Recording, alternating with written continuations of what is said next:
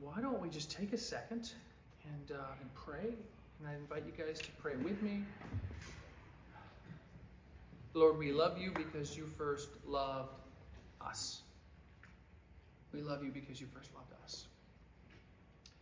And God, we think of the persecuted church. We think of Leah Sharibu being held by Boko Haram in Nigeria because she's a Christian, or Pastor Wang or Pastor John in China for the Christians in Afghanistan, in North Korea, in the South Sudan, in Somalia and Eritrea. And as the author of Hebrews reminds us, Lord, we remember those who are in chains, as if in chains with us. I pray for an added degree of faith and encouragement for them. Please, God, help them. Please help them, Jesus. Lord, for the president, I pray for wisdom. I pray for a grace upon his life, that you would protect him physically, mentally, his mental faculties, Lord. You would be kind to him, Lord, not because he deserves it, Lord, but because we're told to pray for our leaders, whether we like them or not, in 1 Timothy. And God, I also think of our soldiers, sailors, airmen, Marines, Coast Guardsmen, those in the Space Force. We pray for their safety. We pray for their protection. We pray for their salvation, because so many of those guys, they don't know you. They don't love you. They're not walking with you.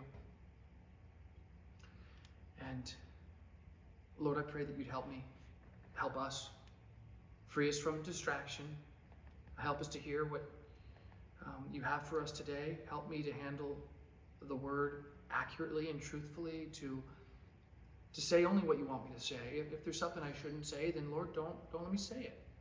Don't let me say it, God. And give us ears to hear today.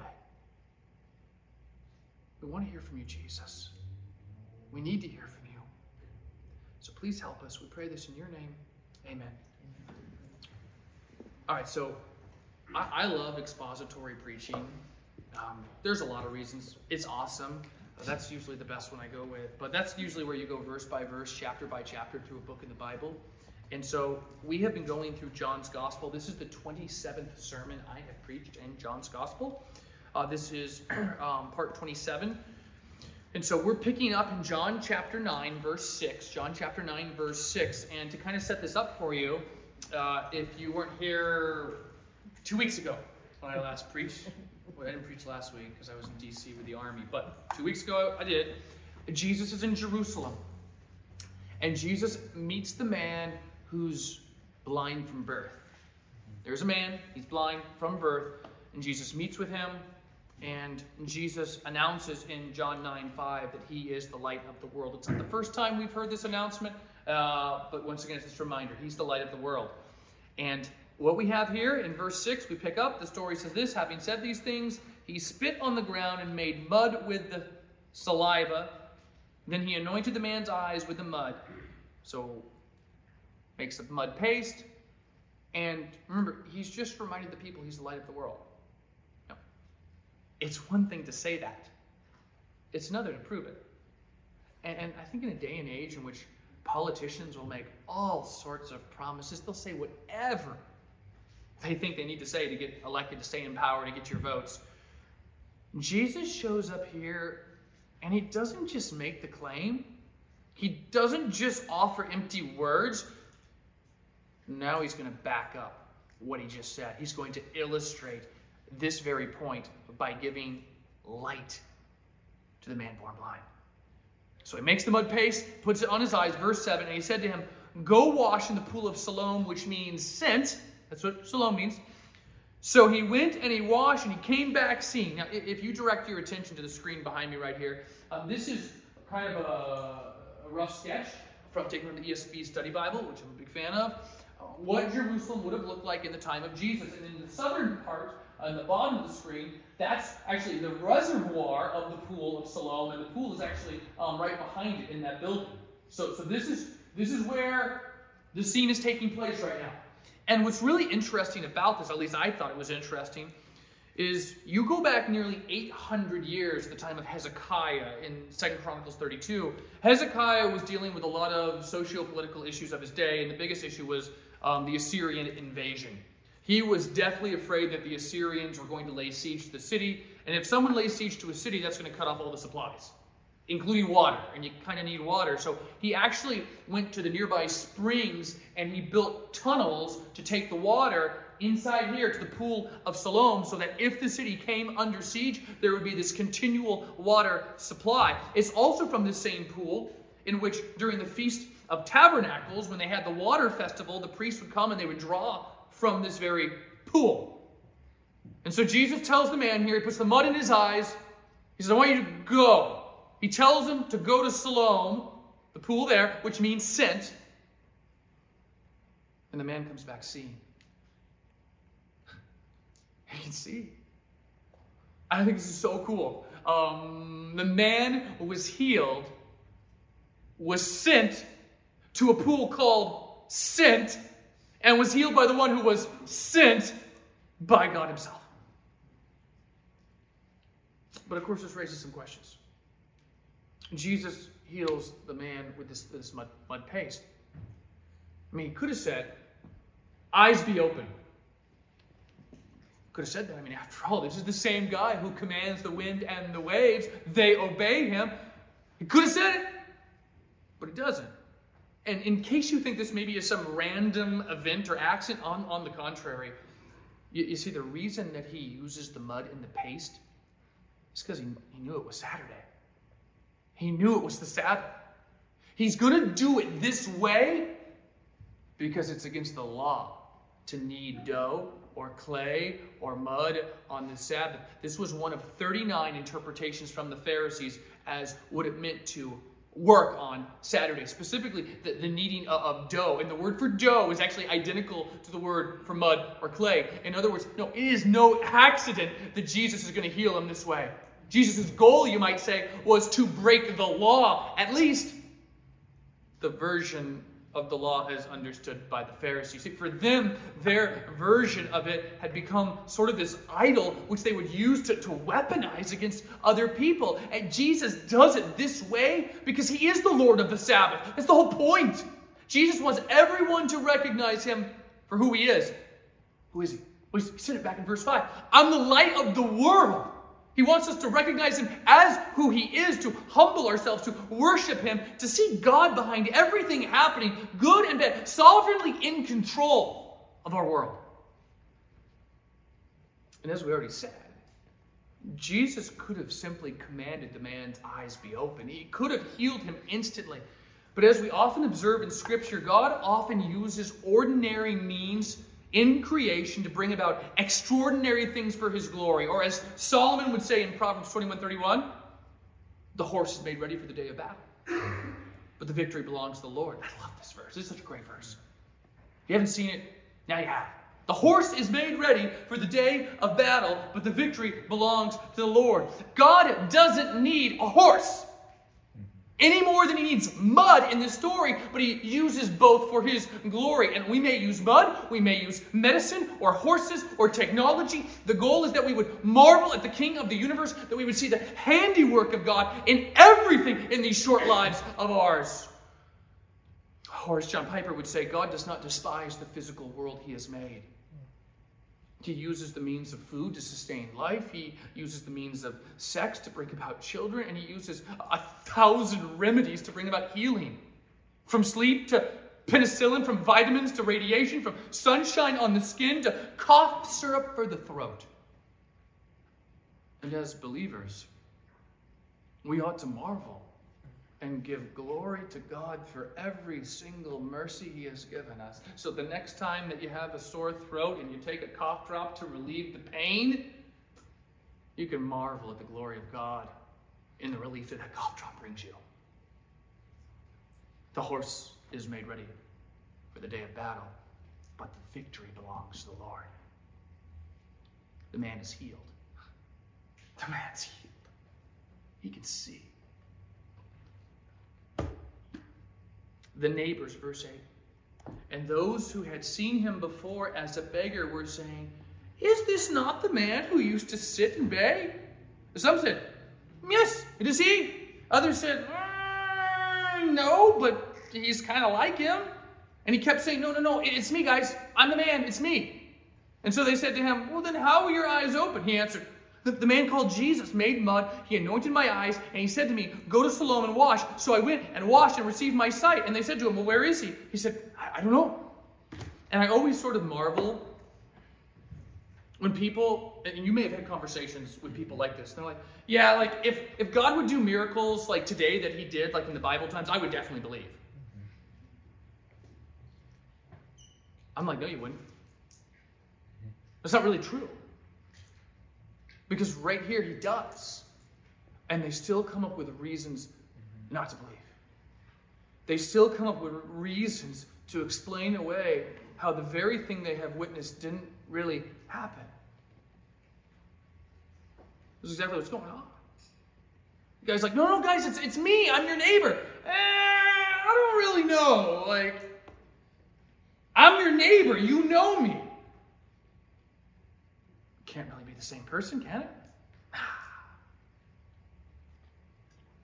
So, they brought to the Pharisees, verse 13, the man who had formerly been blind. Now, it was a Sabbath. Now we're getting to the root of the issue. It was a Sabbath day when Jesus made the mud and opened his eyes. In verse 14, for the very first time, John mentions that the healing had taken place on a Sabbath. So here's what's going on. The people are undecided about this guy, if he really was healed or not, if it was really him or not. And so they go to their synagogue leaders, they go to their religious leaders, and they say, listen, how are we supposed to think about this specific situation? So the Pharisees again asked him, verse 15, how he had received his sight. And he said to them, he put mud on my eyes, and I washed, and I see. And some of the Pharisees said, this man is not from God, for he does not keep the Sabbath. But others said, well, hold on a second. Hold on. How can a man who is a sinner do such signs? And there was a division among them. So that they said to the blind man, well, what do you say about him? And since he has opened your eyes, he said, he's a prophet. He's something, right? Verse 18, the Jews did not believe that he had been blind and had received his sight until, They called the parents of the man who had received his sight and asked him, is this your son, who you say was blind? How then does he now see? And his parents answered, we know that this is our son and that he was born blind, but how he now sees we do not know, nor do we know who opened his eyes. Ask him, he is of age. He's at least 13 years old. That's what he's saying when he says he's of age. He could have been 20, he could have been 30, we don't know. But at a minimum, the reference to he's of age, that he's at least 13. He will speak for himself. Verse 22, his parents said these things. Oh, that's why. Because they feared the Jews. For the Jews had already agreed that if anyone should confess Jesus to be the Christ, he was to be put out of the synagogue. Therefore, the parents said, he is of age, ask him. Here's what's going on. The parents are very careful to answer these questions. They answer the first question, yes. Yes, he's our son. Oh, yes, to the second question, he was born blind. And then notice they kind of shy away from the last question. Say, how does he see? What do they say? Ask him yourself. He's old enough. And the reason they do this is because they're scared. They're really scared. And what's interesting is this. Contrary to what the parents told the Pharisees, that they don't know, ask him, they evidently did know that Jesus healed their son. See, had they not known, there would have been no reason for them to be afraid. That the Jews might put them out of the synagogue because of Jesus. If they really didn't know, there's no reason to be afraid. Apparently they do know. They do know that Jesus did this. And the idea of being put out of the synagogue, it's hard to overemphasize like what a big deal this is to be cut off from social and religious life. It was dreaded punishment. And the truth is this, guys. There is a great risk to following Christ regardless of what century you live in. More so every year. I think part of the really worthwhile reflection of this story is right here, that we might consider this, that we might count the cost. Is it worth it? Is following Christ worth it? Is Jesus worth it? Because I'm telling you, if you don't think through some of these scenarios right now, if you don't figure out this stuff right now, then when you inevitably find yourself in a situation where you're facing the external pressure from the world, you'll probably just end up caving like the boy's parents. You know, in that situation where you get invited to, I don't know, a wedding of a member from the LGBTQIA plus community, and you know you can't go because it's not a real wedding, because it's not a real marriage. But if you don't go, they're going to call you every name in the book. They're going to say you're a bigot, and they and others are going to shun you and say terrible things about you on your account of your relationship with Jesus. Like, everyone should observe the parents in this story and decide, like today, who do you care more about, pleasing the world or pleasing Jesus? But we need to figure that out, guys. Like, it's 2024. Like, we should have this figured out like a long time ago. We need to figure this out. And so verse 24, it says, so for the second time, they called the man who had been blind, and they said to him, give glory to God. We know that this man is a sinner. They don't want to give any credit to this guy Jesus for the healing, which is really telling, because at this point it's becoming more and more evident that he really did get healed. I mean, his parents just confirmed it. And this is the really religious hypocrisy at its finest. This is where people will use Christian language. They don't like really mean it. Usually, like in the South, I consider this the South because I'm from Alaska, right? I think anything below the Mason-Dixon line, right? That's the South. But you know the language, right? They're like, oh, bless him. And you know that doesn't really mean what it means, right? And that's where they use this religious language. People who use religious language to say things don't really mean the very thing that they're saying. Give glory to God. Because we know this man is the sinner. This is like today when people like talk about like DEI. You know what DEI is? You guys all know what DEI is. Diversity, equity, and inclusion. And they're like, don't you want these things? Like, only a really terrible person wouldn't want these things. Like, only a really terrible person would disagree with DEI. See, it's always interesting to me, I think it is, people who prize diversity and inclusion, they're totally for it until someone else has a difference of opinion. Then they don't want diversity at all. Then they don't want inclusion at all. They tell the man born blind, if you don't acknowledge that he's a sinner, that Jesus fellow, well, then you can't glorify God. And only a really awful person would deny God's glory. Okay. Here's his answer, verse 25. Whether he is a sinner, I do not know. One thing I do know, that though I was blind, now I see.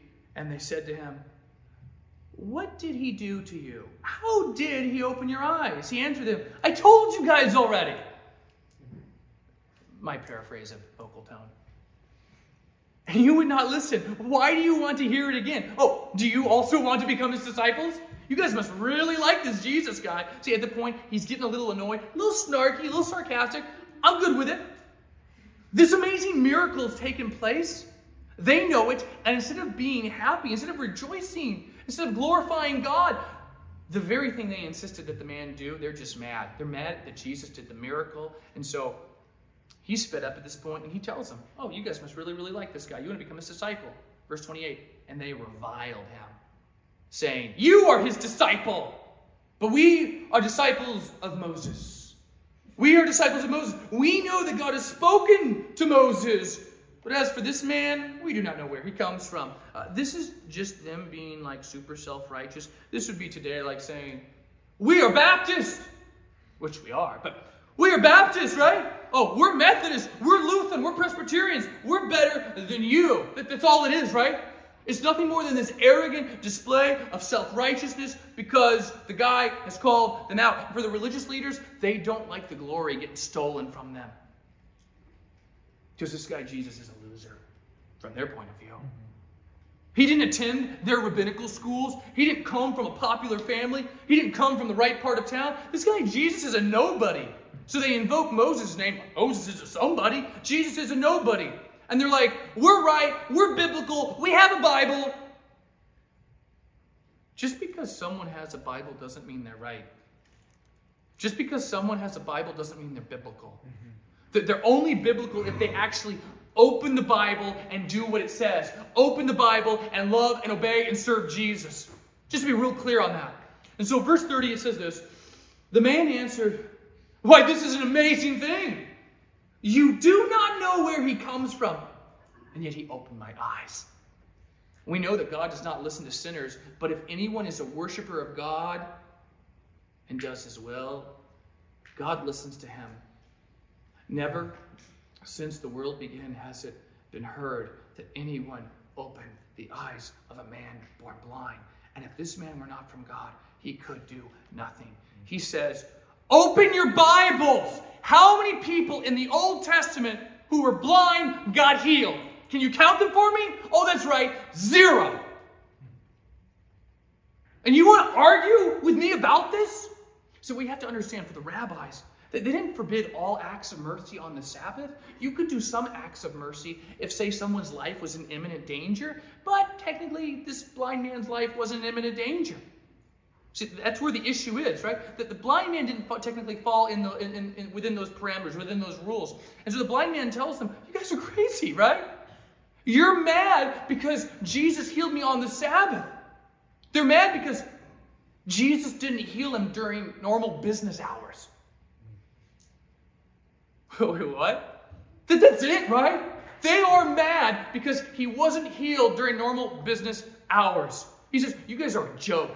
You pretend to love God, but it's super clear you don't. And the sad truth is, guys, there are people like this in many churches today who pretend to love God, but they don't. They love the rules, but they don't love God. They love control, but they don't love God. They love the social clubs and their status and their position and their committees, but they don't love God. And the religious leaders here, they're more concerned with normal business operating hours than the Sabbath. Like, are you kidding me? And they've forgotten that the real meaning of the Sabbath is that the Sabbath was made as a gift for man by God. I've totally forgotten that. Well, you can imagine that they probably don't like the tone of this guy's voice at this point if it was anything like mine over the last 60 seconds. So they're done. Verse 34, they answered him, you were born in utter sin, and would you teach us? Would you lecture us? How dare you talk to us that way? And they cast him out. Now, the arrogance and the self-righteousness hits an all-time high. It's like saying, you can't tell us the truth about anything because you're too young, or you're too old, or because you're not, like, from where I grew up, or you are from where I grew up. And so here's what happens, and this is really, I think, par for the course. But when you tell people the truth who don't want to hear the truth, they often retaliate with, like, ad hominem attacks. And the implication, I think, is pretty clear. They say the reason you had this condition to begin with, the reason that you were born blind is because your parents had you out of wedlock. Now here's where it gets really interesting. And I don't think I've ever noticed it until this week when I was working on the sermon. They make these personal attacks, they lash out, and yet in doing so, they now admit the fact that the man really was healed. Did you notice that? When they lash out in verse 34, they admit to the fact that he really was born blind. And they're like, oh yeah, this is the reason you were born blind, because your parents had sex out of wedlock, right? A point they had earlier denied in verse 18. Like, this is the sign usually like in the legal movies when they're like, tell me the truth. You can't handle the truth, right? And then the guy's on the stand, he gets all emotional, and then he ends up basically like talking and saying way too much, and then the attorney's like, no further questions. They've now just confirmed the thing that they denied back in verse 18. Yes, he really was blind, which means yes, he really was healed. And so what do? They boot him out. He's gone. He's excommunicated. You're out. He's cut off now from religious and social life.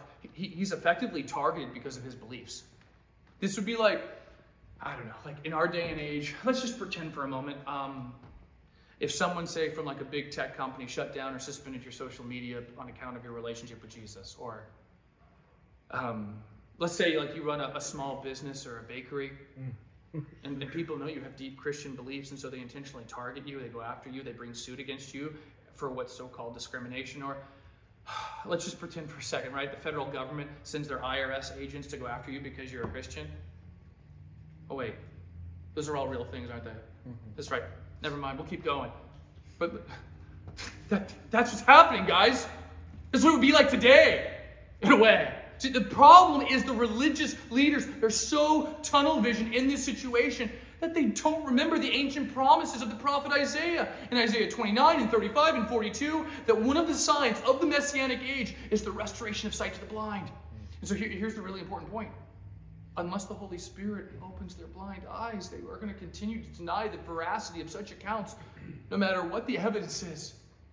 And so the man's gone, he's kicked out, he's targeted because of his beliefs. Verse 35, and Jesus heard that they cast him out, and having found him said, do you believe in the Son of Man? He answered, and who is he, sir, that I may believe in him? And Jesus said to him, you have seen him, and it is he who is speaking to you. And he said, Lord, I believe, and he worshiped him. More on these verses in just a moment. And then he goes into verse 39, it says, Jesus says, for judgment I came into this world, that those who do not see may see, and those who see may become blind. For judgment I came into the world. And the reason that phrase is so interesting is because when you look at, say, John 3:17, it says, right there, God did not send his Son into the world to judge the world, but in order that the world might be saved through him. Or you look at John 12:47, which Jesus himself says, I did not come to judge the world, but to save the world. But we just read that he did come for the purpose of judgment. And so what we have here in verse 39 is a contradiction. But fear not, the contradiction is only apparent. In other words, it only seems like a contradiction. And that's because when Jesus says that he did not come to judge in 3:17 and 12:47, he means that condemnation and judgment is not his first or his primary purpose. And John Piper offered a really helpful illustration by what he means here. This would be like if a doctor, got some med guys in here. This would be if a doctor came in, he was called to amputate a man's life because of this horrible infection in order to save his life. And just before the sick man goes under anesthesia, he asked the doctor, did you come to cut off my arm? And the doctor answers, I didn't come to cut off your arm, I came to save your life. And we would all know what he meant. And that's how I think we reconcile verse 39 where he says, I'm here for judgment, and then the other places where he says, I'm not here for judgment. In other words, what began as a miracle of healing, the physical blindness of the man, has now become this picture of healing of spiritual blindness. So when Jesus says, those who see may become blind, the idea is that as these phony religious types of people are exposed to the truth, they are exposed to the light of the world, they are exposed to Jesus, the more they are exposed, the more they resist, the darker and darker their blindness becomes. And so some of the Pharisees, verse 40, near him heard these things and said to him, are we also blind? In other words, the thinking of the Pharisees is this. If we are spiritually blind, how can we be responsible to see? How can we be judged for not seeing if we're blind? I mean, if we're blind, we can't really have any sin or guilt. After all, you can't judge a blind person for not seeing. At least I hope you wouldn't. That'd be really awkward and uncomfortable. How dare you not see, you blind person? Like that's their argument here. That's the objection they're raising. And notice the phrase back in verse 39, that those who see may become blind. Now that's rather interesting, isn't it? Because if you can see, then you're not blind. See, what Jesus is saying in sort of this ironic way is those who think they can see, like the Pharisees and like everyone like them, who are overly confident in themselves, in their pedigree, in their own self-righteousness, and yet they're 100% wrong. Those are the sorts of people he's talking about who think they can see, yet they're really spiritually blind. And so he said in verse 41, Jesus said to them, if you were blind, you would have no guilt. But now that you say, we see, your guilt remains. This is what Jesus is saying. Those individuals who have good working physical eyes, who think they are the cat's meow, who think they are the greatest thing since sliced bread, they think they're so smart, they think like they can reason so well, and they see and they witness all this evidence, or they hear sermons like the one being preached right now. They even read their Bible. They've got passages memorized. They know all this information about this Jesus guy, but they still won't admit they need him. They still won't admit they need to be born again. They still won't admit that they need spiritual life. He says, your guilt, it remains on you despite you saying that you actually see.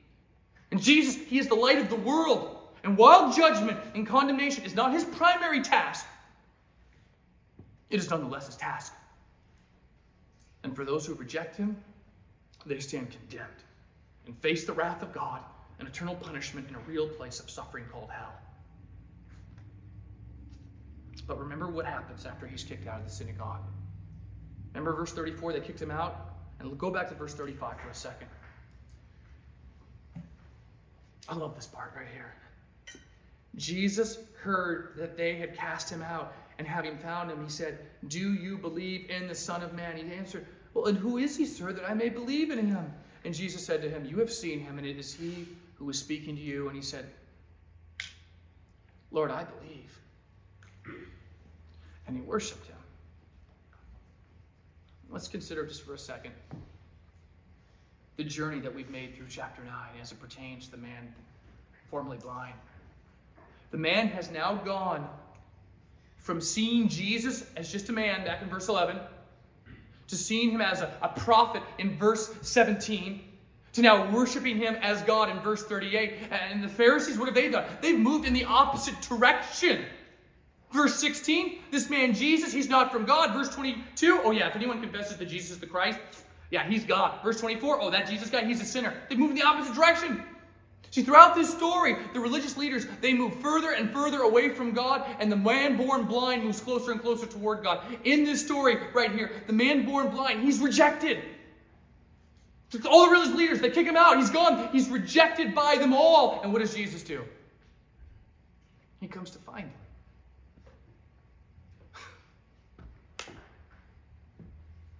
I love that. I love that. He's excommunicated. Everyone rejects him. He's all alone. And some of you guys know what that feels like. Some of you guys, you've been rejected by people you thought were your friends. Some of you guys have been rejected by people, shunned by people that you were supposed to, they were supposed to be your family members, and you still carry those those hurts and those pains. And I think the beautiful part of this story is that Jesus comes to find the man, just as Jesus comes to find every one of us who is lost. And so he says, do you believe in the Son of Man? He wants to get down to brass tacks. It's a title that comes from the Old Testament book of Daniel. It's Jesus' favorite title that he uses sometimes over 80 times to describe himself. The Son of Man, who is God as King, entering into human history as a king. And this is the pivotal question that he asked the man. It is the most important question that every one of us must answer. Do you believe? One answer takes you down one way. One answer takes you down another camp. Right? All throughout John 9, the man born blind is constantly moving closer and closer and closer toward God. And all the religious leaders, right? They went to Christian schools. They did the homeschooling co-ops. They did the Awana stuff. They did all that jazz, right? They're moving further and further and further away. Do you believe? Everyone else rejects him. Jesus comes for him. And he asks him that question. A question that we all must answer. And so as the team comes today, I want to pray for us. Lord, we love you because you first loved us. I thank you for this truly encouraging story in John 9. And I pray, Lord, for those of us here today, Lord, that you would protect us from the sins of these religious hypocrites, that you would protect us from self-deception, that you would protect us from religious hypocrisy, that you would protect us from a lot of the junk that is, used kind of as this false pretense for love of God. I pray we really would love you. That we really would recognize you for who you are, that we would really see you the way the man in this story does. And that it would radically change us and make us more like your Son. We pray this in your great name. Amen.